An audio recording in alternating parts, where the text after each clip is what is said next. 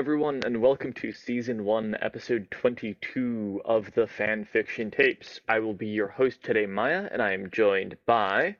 Vesper. And I'm our producer, Ian. Today's episode is a Trope Roundtable on MacGuffins. For those of you who aren't familiar with the term, this was originally coined by a friend of, I believe, Alfred Hitchcock. I can never remember his name. It's popularized by Alfred Hitchcock, but it's he credited it to Angus MacPhail. That's the name. All right, so MacGuffin is a type of plot device where it doesn't really matter what it is. You could change it out for like a bar of soap, and theoretically the plot could still work. There's no inherent properties of the item, but everybody wants it. It doesn't actually within the film do anything, or, well, I say film because I'm thinking of Hitchcock and a couple of movies that's used it, but books, fanfic, whatever. You have it, but doesn't... a common comparison for MacGuffin is the One Ring, which is actually not a MacGuffin, because the One Ring does things, but in the case of... So a better example would be my life thus far.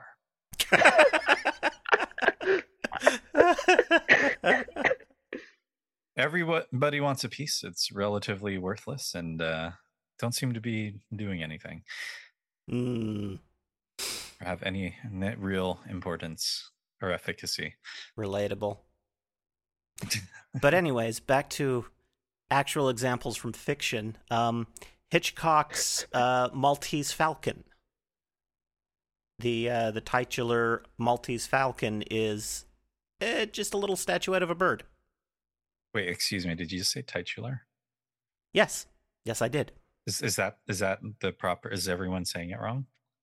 I am the only one who pronounces words correctly. Yes. Okay, fair enough. No, that's why I was giving you the benefit of the doubt because I do know you a bit. I am on the secret board of directors of Merriam-Webster. Yes. Oh wow, interesting.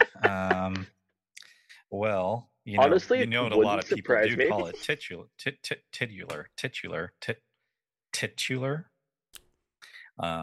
Is it? Would I be able to get you to maybe pronounce it titular instead? I will take that under advisement and bring that up at our next quarterly meeting. Only because it's funner, not because it's right.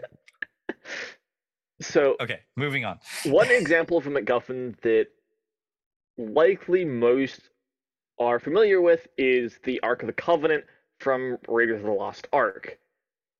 It doesn't really, for most of the plotline, do anything. It's not actually used to accomplish anything. But at the end of the movie, which, spoilers, when the Nazis get it, they open it up and they all get their faces melted.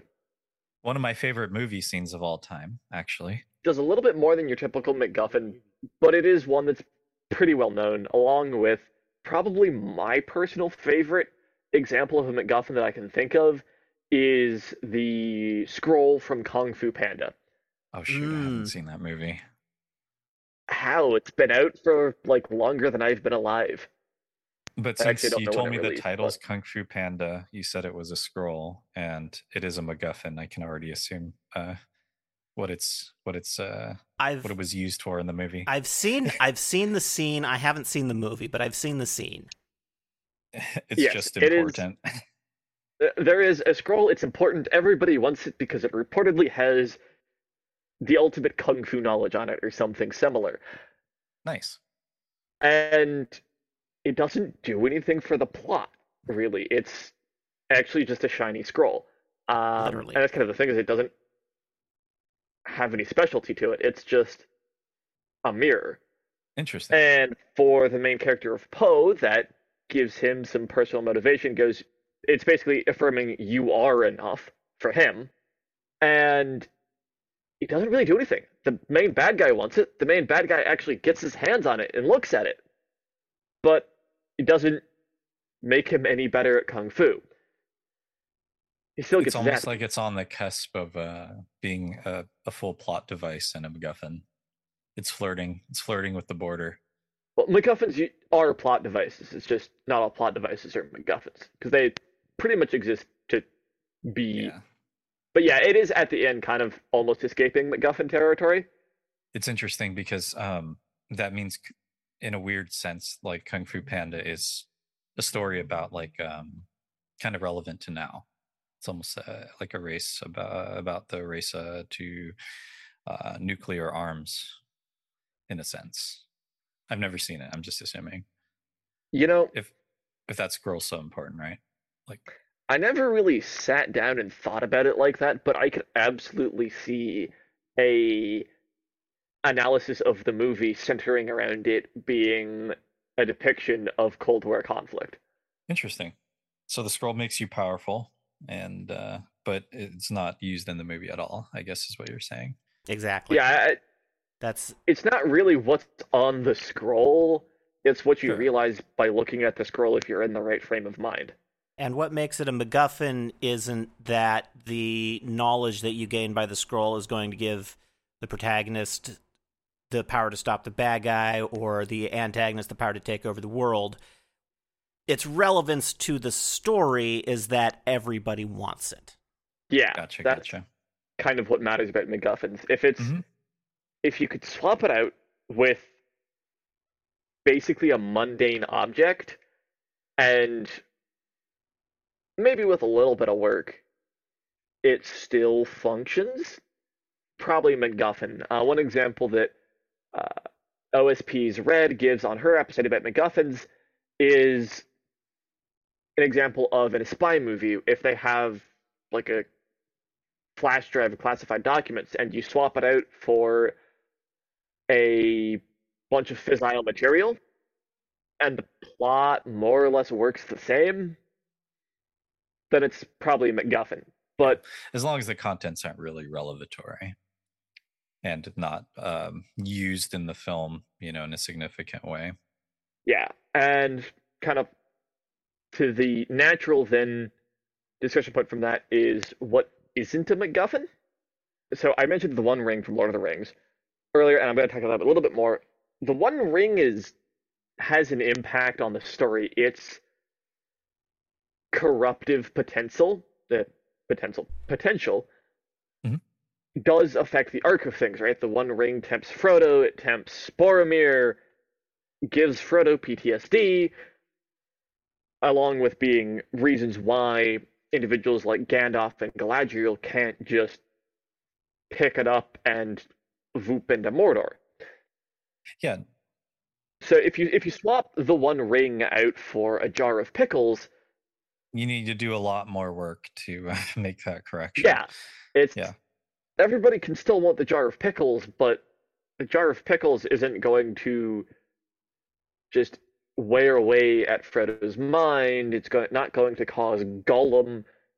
Boromir probably wouldn't turn on the rest of the party for a jar of pickles because the jar of pickles can't influence him.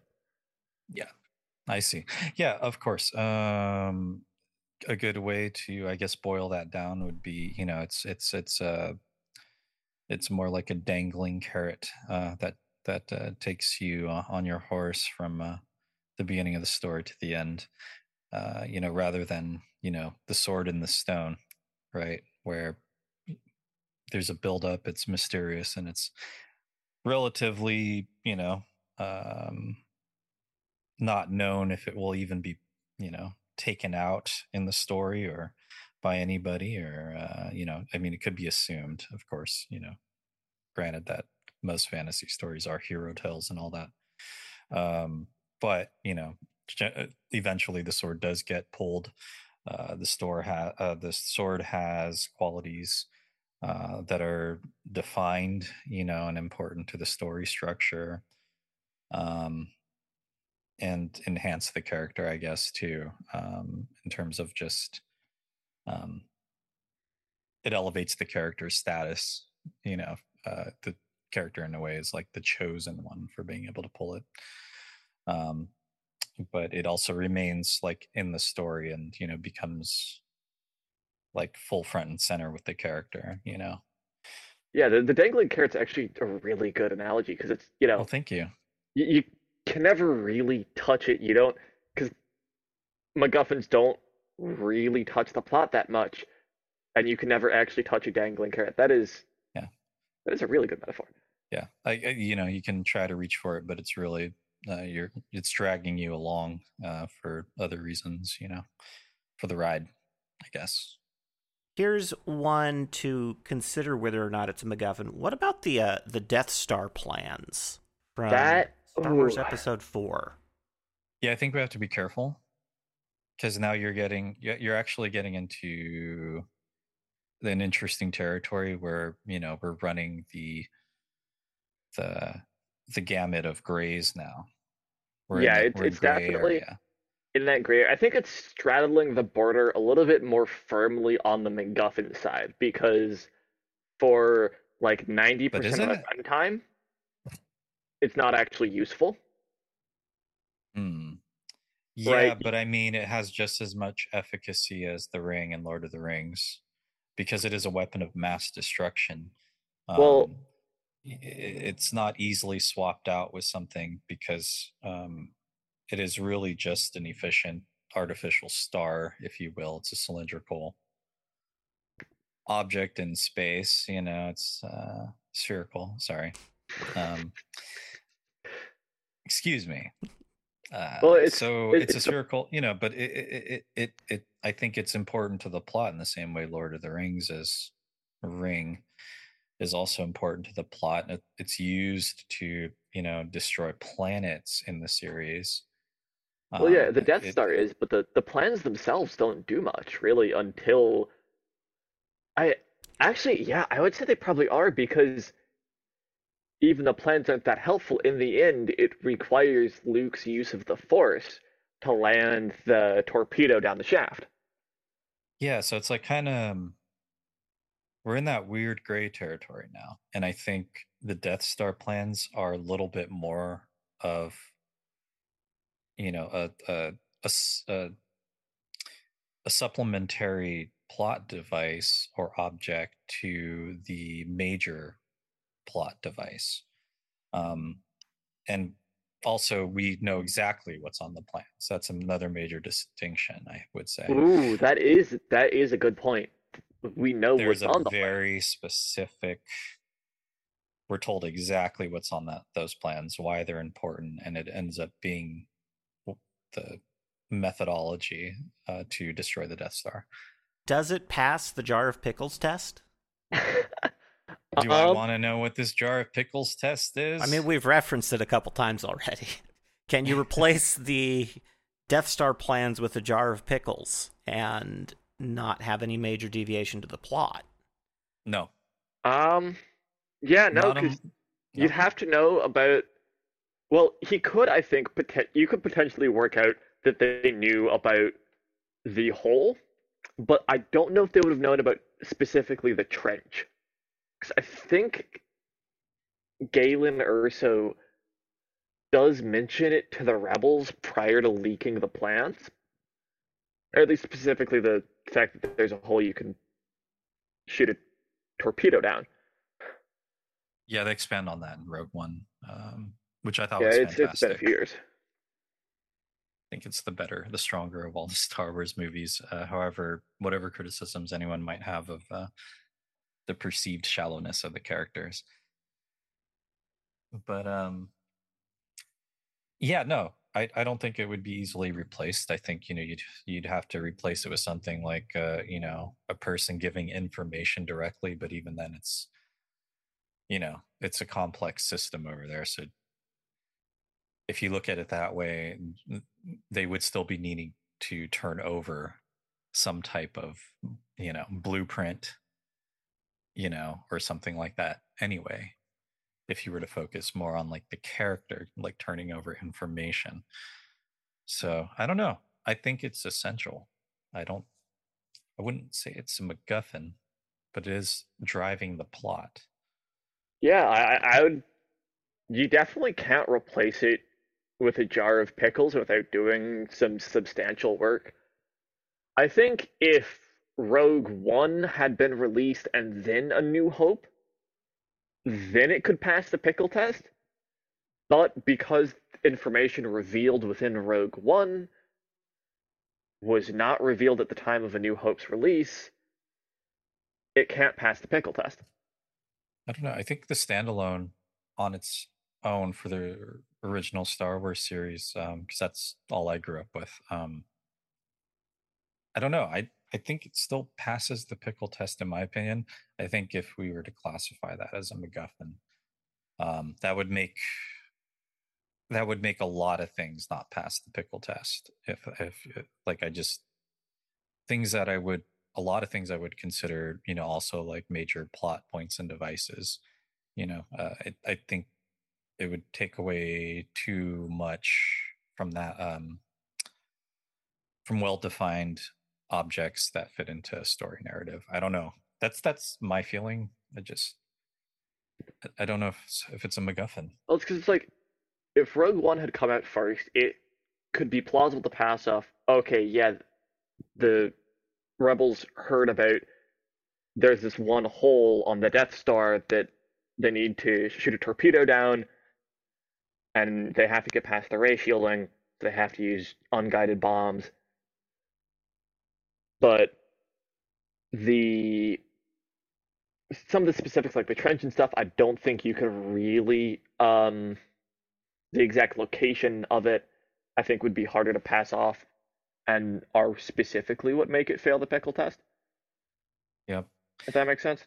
Yeah. No, I could see reasons for it, but I think we would have to unduly consider a lot of things MacGuffins that shouldn't be if that one passes the test or doesn't pass the pickle test or whatever. Got that backwards, forwards, who knows? Ian, thoughts? I am trying to remember how much of the Empire's actions are driven in A New Hope by trying to get the plans back. And I'm not really remembering much outside of like the first third, maybe, of the film. The Empire is more concerned, as I recall, with finding the location of the rebel base. Yeah, because they just want to, it's easier to just destroy them. Yeah, outright. It's an asymmetric plot driver for the two sides of the conflict. So I think that's another way that it doesn't really pass the MacGuffin test. That's true. Interesting. I will like to take this time to remind everyone that the entire movie revolves around the Death Star, and that it is a clearly defined object with clearly defined information. It is made important right off the beginning of the movie. So now the question is because it is such a clearly defined object, it is so intimately intertwined with the plot, the entire story. Are you suggesting that the Death Star itself might be a MacGuffin? No. I am suggesting that the Death Star plans most certainly aren't a MacGuffin, but in a way they are, more critical information in the story. Besides, once you know that the Death Star is a weapon of mass destruction, it's kind of all you need to know. And the plans are, they just have so many. I think it's just overlooked because Star Wars is fantasy, non-fantasy. So it's hard to look at it through the lens of like a fantasy movie sometimes, or like certain things get overlooked. That's just at least my perception of science fiction movies. When I watch fantasy, I'm less concerned with how much I can feel like I could really be there. Care less about like the magical things that are happening. With sci-fi, it's like things still need to have like some type of rooting in reality. So I think a lot of things get overlooked. But I would say it's a very clear defined information. So the question is knowing that, is it still a MacGuffin?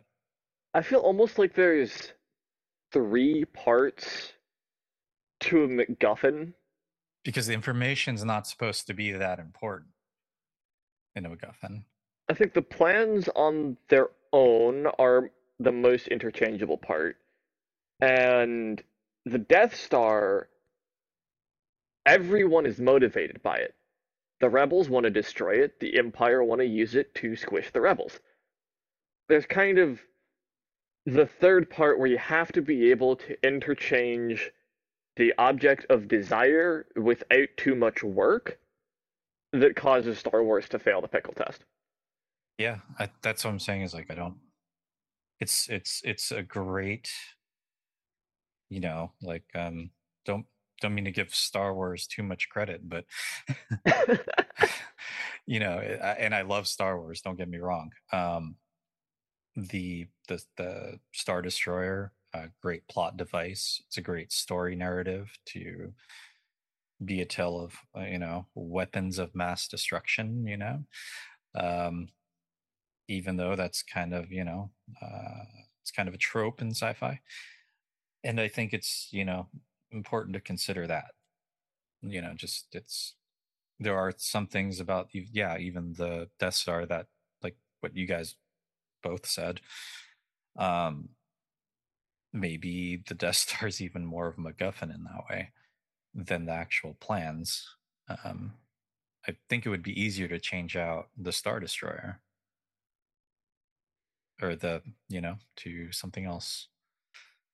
Yeah, but those the Star Destroyers that show up don't really. No one's driven by them. Death Star. You accidentally swapped the name Death Star for the name of another thing that is in the story. ATST Dragon Ball DBZ. That actually is another MacGuffin, the Dragon Balls. I don't know a lot about Dragon Ball. I know that there are 1,000 episodes, and I could say after 1,000 episodes, maybe they are a MacGuffin after all. Because that story has not ended. And these 1,000 episode animes are, well, okay, I'll not share my opinion on them. Anyway, I digress. This is yeah, I think we've probably come to a conclusion that the Death Star plans are not really a MacGuffin. So what are some other examples that we can talk about besides the Dragon Balls? I've got one, maybe. I've also got one. Let me go first, cause yeah, yours will probably be quicker. Yeah, mine is also really, really old, cause this is a really, really old trope.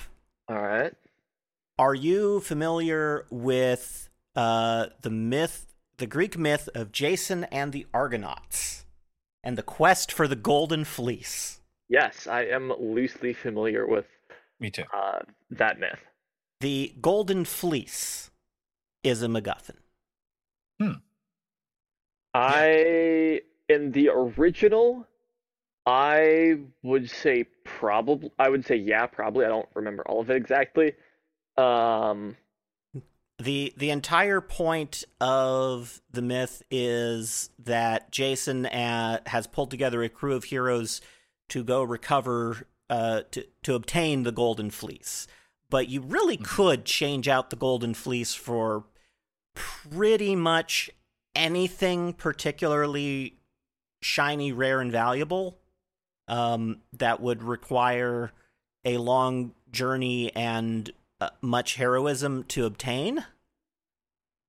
It is absolutely a MacGuffin. I have to agree with you entirely. Yeah, I couldn't remember all the details of the myth. I think it gets used at some point in the story. I just couldn't remember if the original reason they set out was for the Golden Fleece.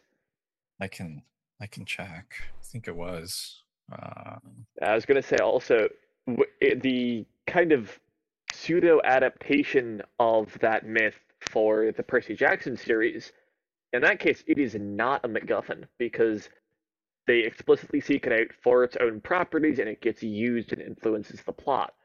The fleece is actually, I believe, used by Polyphemus to lure satyrs, because it feels like what could be Pan.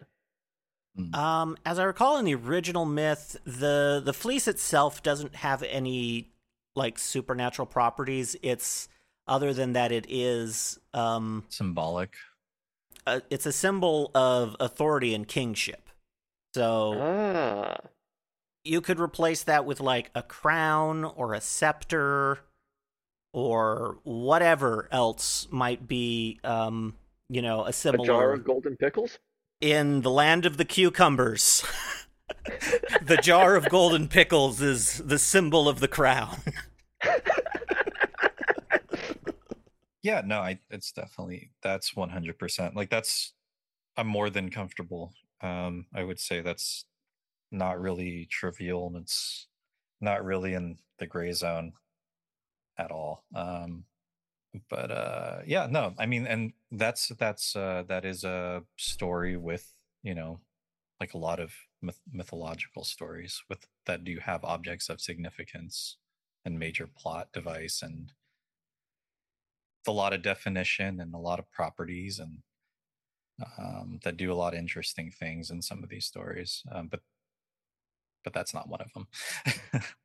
Not the fleece. So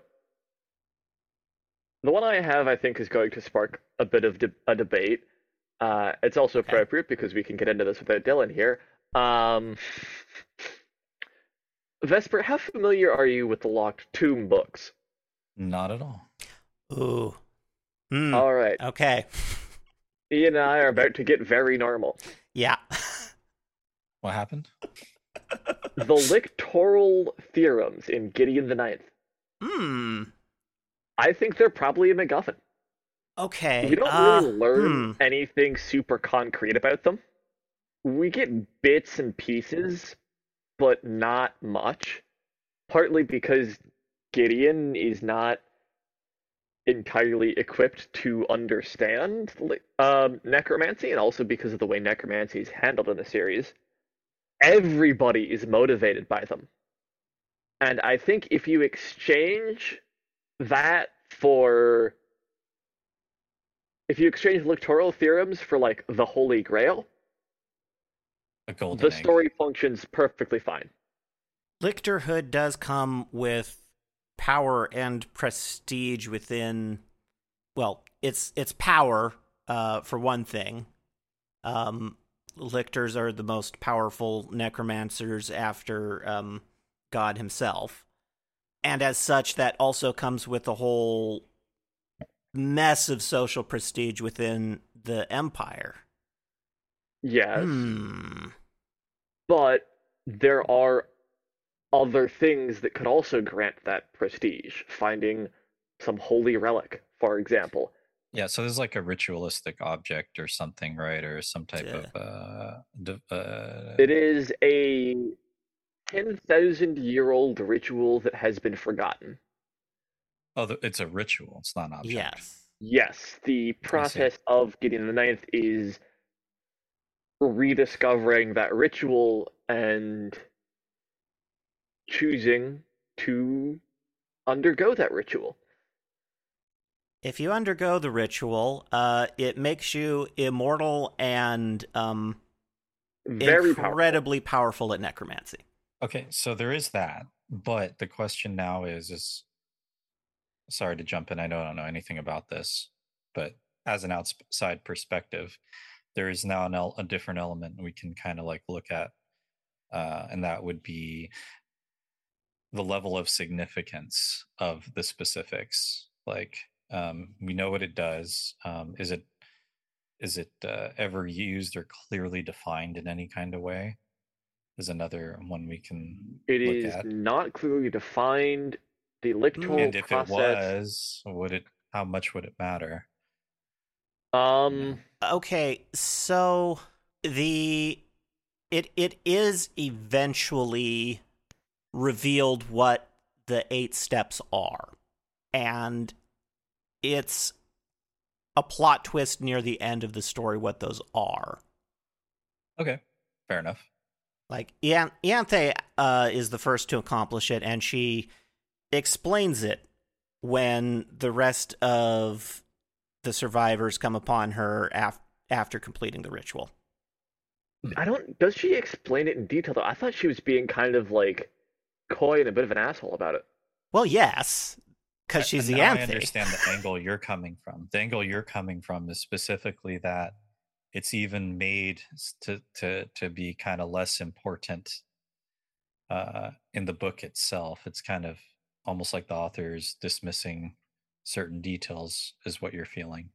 I don't know if the author's dismissing certain. Part of it is that the perspective character, the narrator for the story, does not have a functional grasp of necromancy, and this is like postgraduate work in electrodynamics type of necromancy.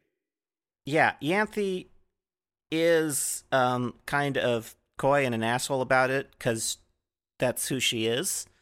But she does outline the 8 steps when she's explaining what she did. That said, I think the trials themselves may be more of a MacGuffin. Well, the trials are each of the steps, right? The trials all combine for the Eightfold Word. The trials are designed to reveal the steps, but Yanthe manages to pull the ritual off without actually going through any of the trials. That's part of her bragging when she does it. Yeah. And it's what made Palamedes so reluctant to go through with it, because he was going through the trials, and he's a smart boy, and he figured out what they were pointing at and was appalled. As was Silas. Yeah. Although Silas was only appalled after Yanthe revealed it, because I don't think he had figured it out from what they'd been going through yet. He may not have. Yeah. I also just realized I made a little bit of a pun there, but it's not going to make sense to anybody who hasn't finished Nona. Why, you devilish man. I'll give you credit, even though I don't know the source material. I'm gonna have to go back and listen to that episode and listen to this episode and see if I can catch it.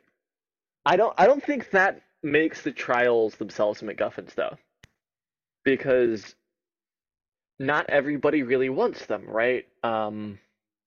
Cytherea doesn't care too much about the electoral trials, and Yanthe obviously doesn't, because she figured it out without them.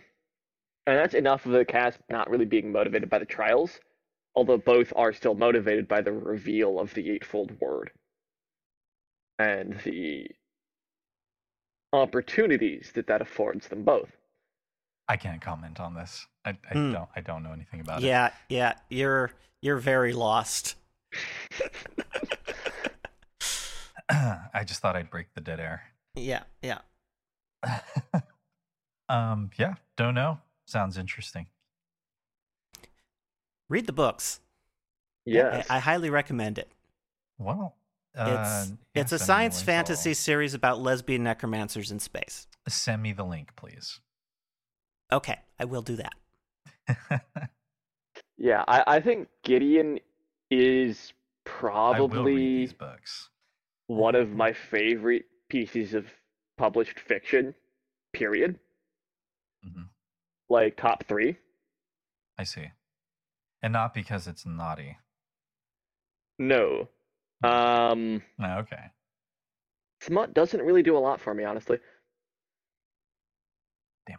Well, send it over. I'll take a look and probably read it. Why not? Like science fiction, fantasy. Fantasy. There's a lot of genres going on in the series. Yeah. I see. That seems to be the thing to do these days, too. I know that's not what we're talking about, but, just combining science fiction and fantasy genres together. To kind of break things up a bit, I guess. Okay, we are racking up the hours, and I am getting increasingly tempted to make a joke that I really shouldn't, since I know my mother listens to these episodes. Sorry, Mom. Cover your ears. Let's get on to MacGuffin's strengths, and this was actually part of why I brought up the Locked Tomb. because you can make tropes are generally a shortcut of some kind. It is a way to do things with less effort. Sure. And that allows you to redirect that effort and put it elsewhere. And I think probably the biggest strength of the MacGuffins is they allow you to put less effort on making the wheels of the plot spin and instead focus on the characters and the character interactions, which is a particular strength of Gideon the Ninth. I suppose that is a good point in favor of that, of considering the lictoral theorem to be a MacGuffin of that story. Yeah. Yeah, MacGuffins, especially the way they're talked about, kind of get a bad rap. I mean, hell, the way we talk about, you could just replace them with a jar of pickles, which is deeply entertaining to me, but also a little demeaning towards MacGuffins. They're a useful tool, especially if you struggle somewhat with plot and motivations, but you want to kind of have more fun playing around with your blorbos. And in that case, a MacGuffin may be a good choice, because MacGuffins don't have to be something that's lame and uninteresting. Star Wars and Dragon Ball Z are some of the most popular and well-known franchises out there, and both of them center around things that are very MacGuffin-like. Yeah, that is true. It almost depends on the lens that you're looking through, right? So I think with some stories, it's important to also look at the entire composition as a whole, because even the world building and the setting, the time period, and the politics that are occurring in that world can dramatically alter the objects of interest inside the story. In terms of the plans are fit the universe. Everything's kind of the perfect environment for bad things to happen. Whereas Dragon Ball just goes on forever and ever and ever and ever and ever. And who cares? Anyway, who cares about Dragon Ball? And you don't even necessarily need to really flesh out your MacGuffin if you just want to be playing with your blorbos. One Piece has been running since before TVs came in 16:9 aspect ratio. And we still don't even know what the One Piece is. Yeah, but it has been driving the plot of that series. Of that animation, but usually that is also the thing that comes out of my mouth when I speak on long-winded, useless media that doesn't respect the viewer's time. I don't know. They would probably make the argument that they're receiving the ultimate fan treatment for having so much content, but I don't know. I have a different opinion on the matter. Yeah, I read a bit of the manga some years ago that a former friend had. Can't say I was super impressed. It was kind of a neat concept, but I was never really hooked. So I was not one of the unfortunate suckers who's, read it for 10 years or whatever. That's good. Yeah, I mean, like with something like that, especially if you want to do, I think sometimes people really do enjoy characters inside of, a particular world or what have you. And, it's nice to be able to have stories, that revolve around characters that and all these good things and that. with these animes, I don't really feel, like that level of quality, and the MacGuffin thing is definitely very present and strong in some of these long-winded forever animes. Whereas opposed to something like the X-Files was structured in a very interesting way, in that you had things that drove like more immediate story aspects, things that are contained within the season or part of a season, and or subplots to the greater plot, and then you had episodes that drove the overall narrative across seasons. But they also had episodes where they were like throwaway episodes. They were fun. They were more character centric. They're a little more humorous. They even implied that everybody died in the end of a couple of them. I think you can still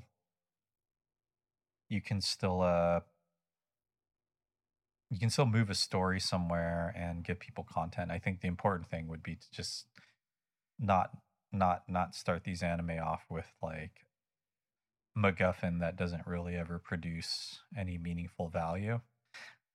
And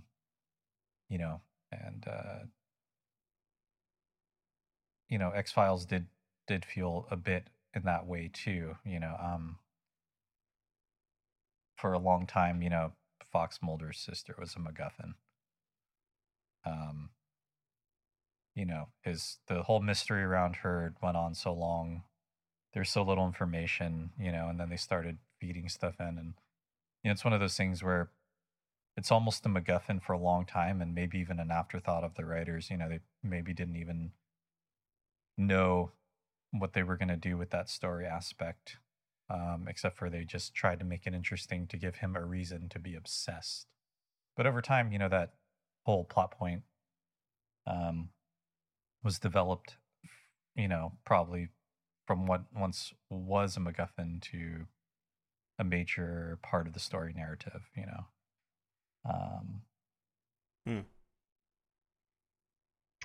Yeah, that's an interesting one too. Like MacGuffins that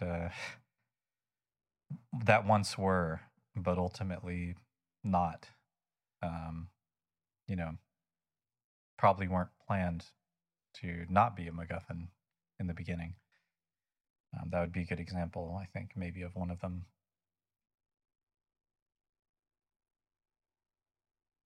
The Search for Mulder's Sister. I don't know if you guys are familiar with X-Files, but it's fantastic. Nope.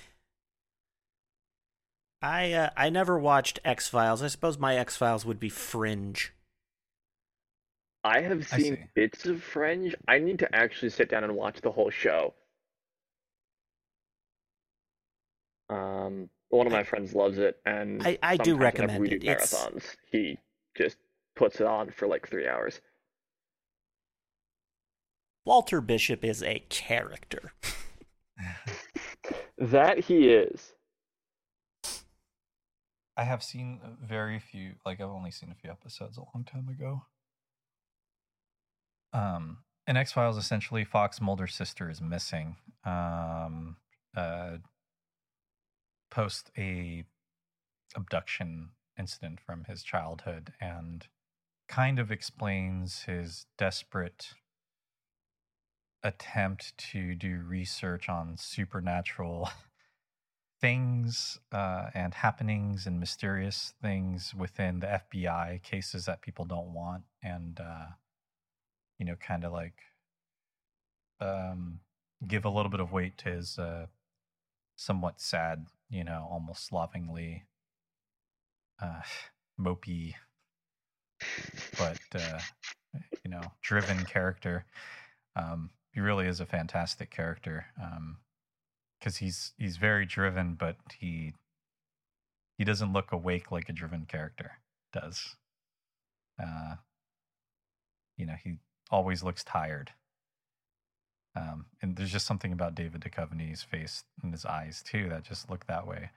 But in his character, he does appear to be under like severe amounts of depression, and even so, still gets himself up and goes out and investigates and goes to places he shouldn't go to and gets himself in trouble. But Fox Mulder's sister was fairly much a MacGuffin, even though it was intended to be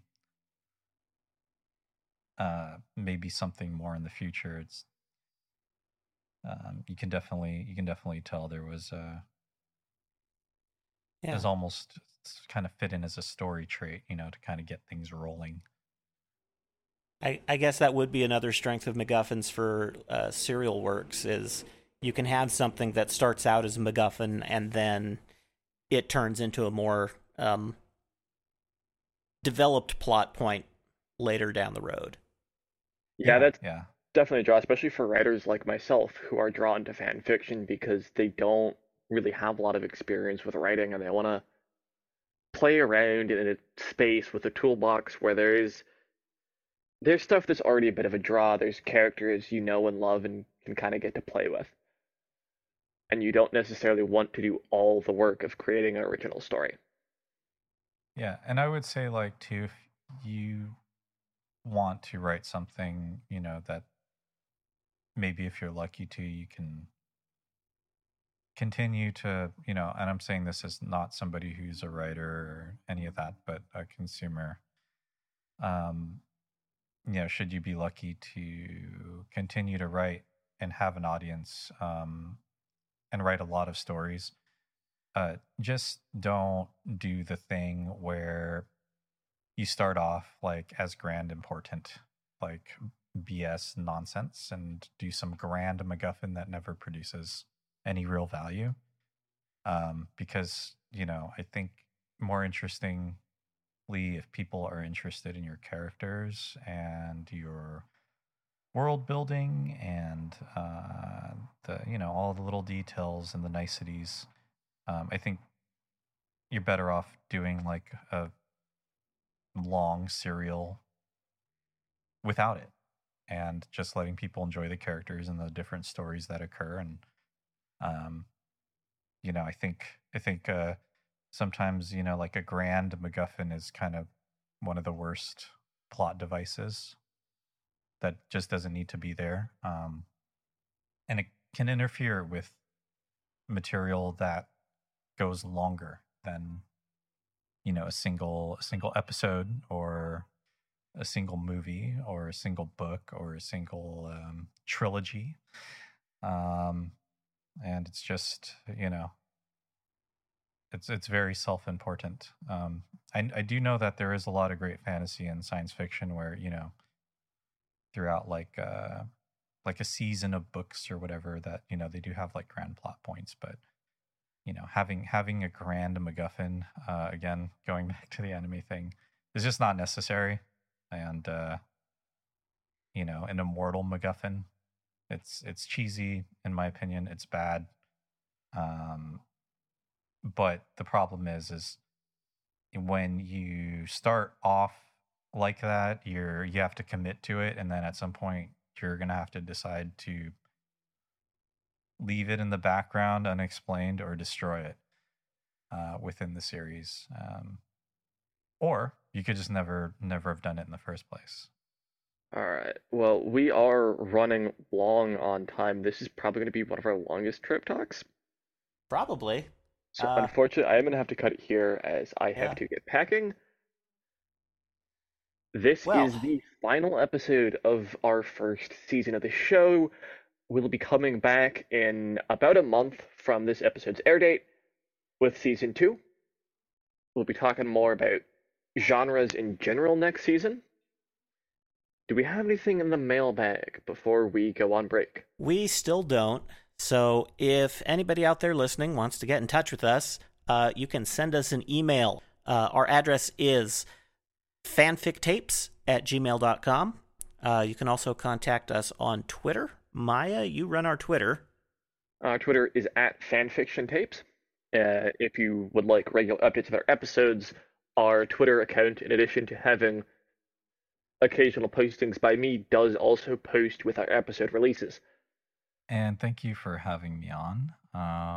Yeah, thank you for joining us. I'm Vesper, and I would like to say this. Thank you for having me on as a non-expert and non-consumer of fan fiction and a non-writer. I am interested in creative things, but I do want to say, please write something. Please send an email. Now that I have been on this episode, I have seen the episode document, and it does say, there is a mail section, and it says none yet, and I thought that was incredibly sad. So please send something in. Just if there's one person in the audience, you have the power. You have the power to be the first. You have the power to change lives. You have the power to make this less depressing. In all honesty. So just please, I know somebody is listening, and please write that email. And if you want an example of something that you could email us about, you could, for instance, email us your take on one of our writing prompts or writing challenges. And I think we have one this episode, right, Maya? Yes. Use a MacGuffin to drive a character-focused story. So take advantage of the ability of MacGuffins to allow you to not focus as much on the plot and do some character work with it. Yep. And please like and subscribe to the podcast. Like and subscribe, and also comment below if you think the Star Wars blueprints, the Death Star plans are a MacGuffin or not. I think they're a MacGuffin. It's kind of in a gray territory, but share your opinion, have a conversation, and yeah. All right. Thank you, Vesper, for coming on. It's been great to have you here. Oh, thank you for having me. I am and have been Maya. And I am our producer, Ian. Until next season, goodbye.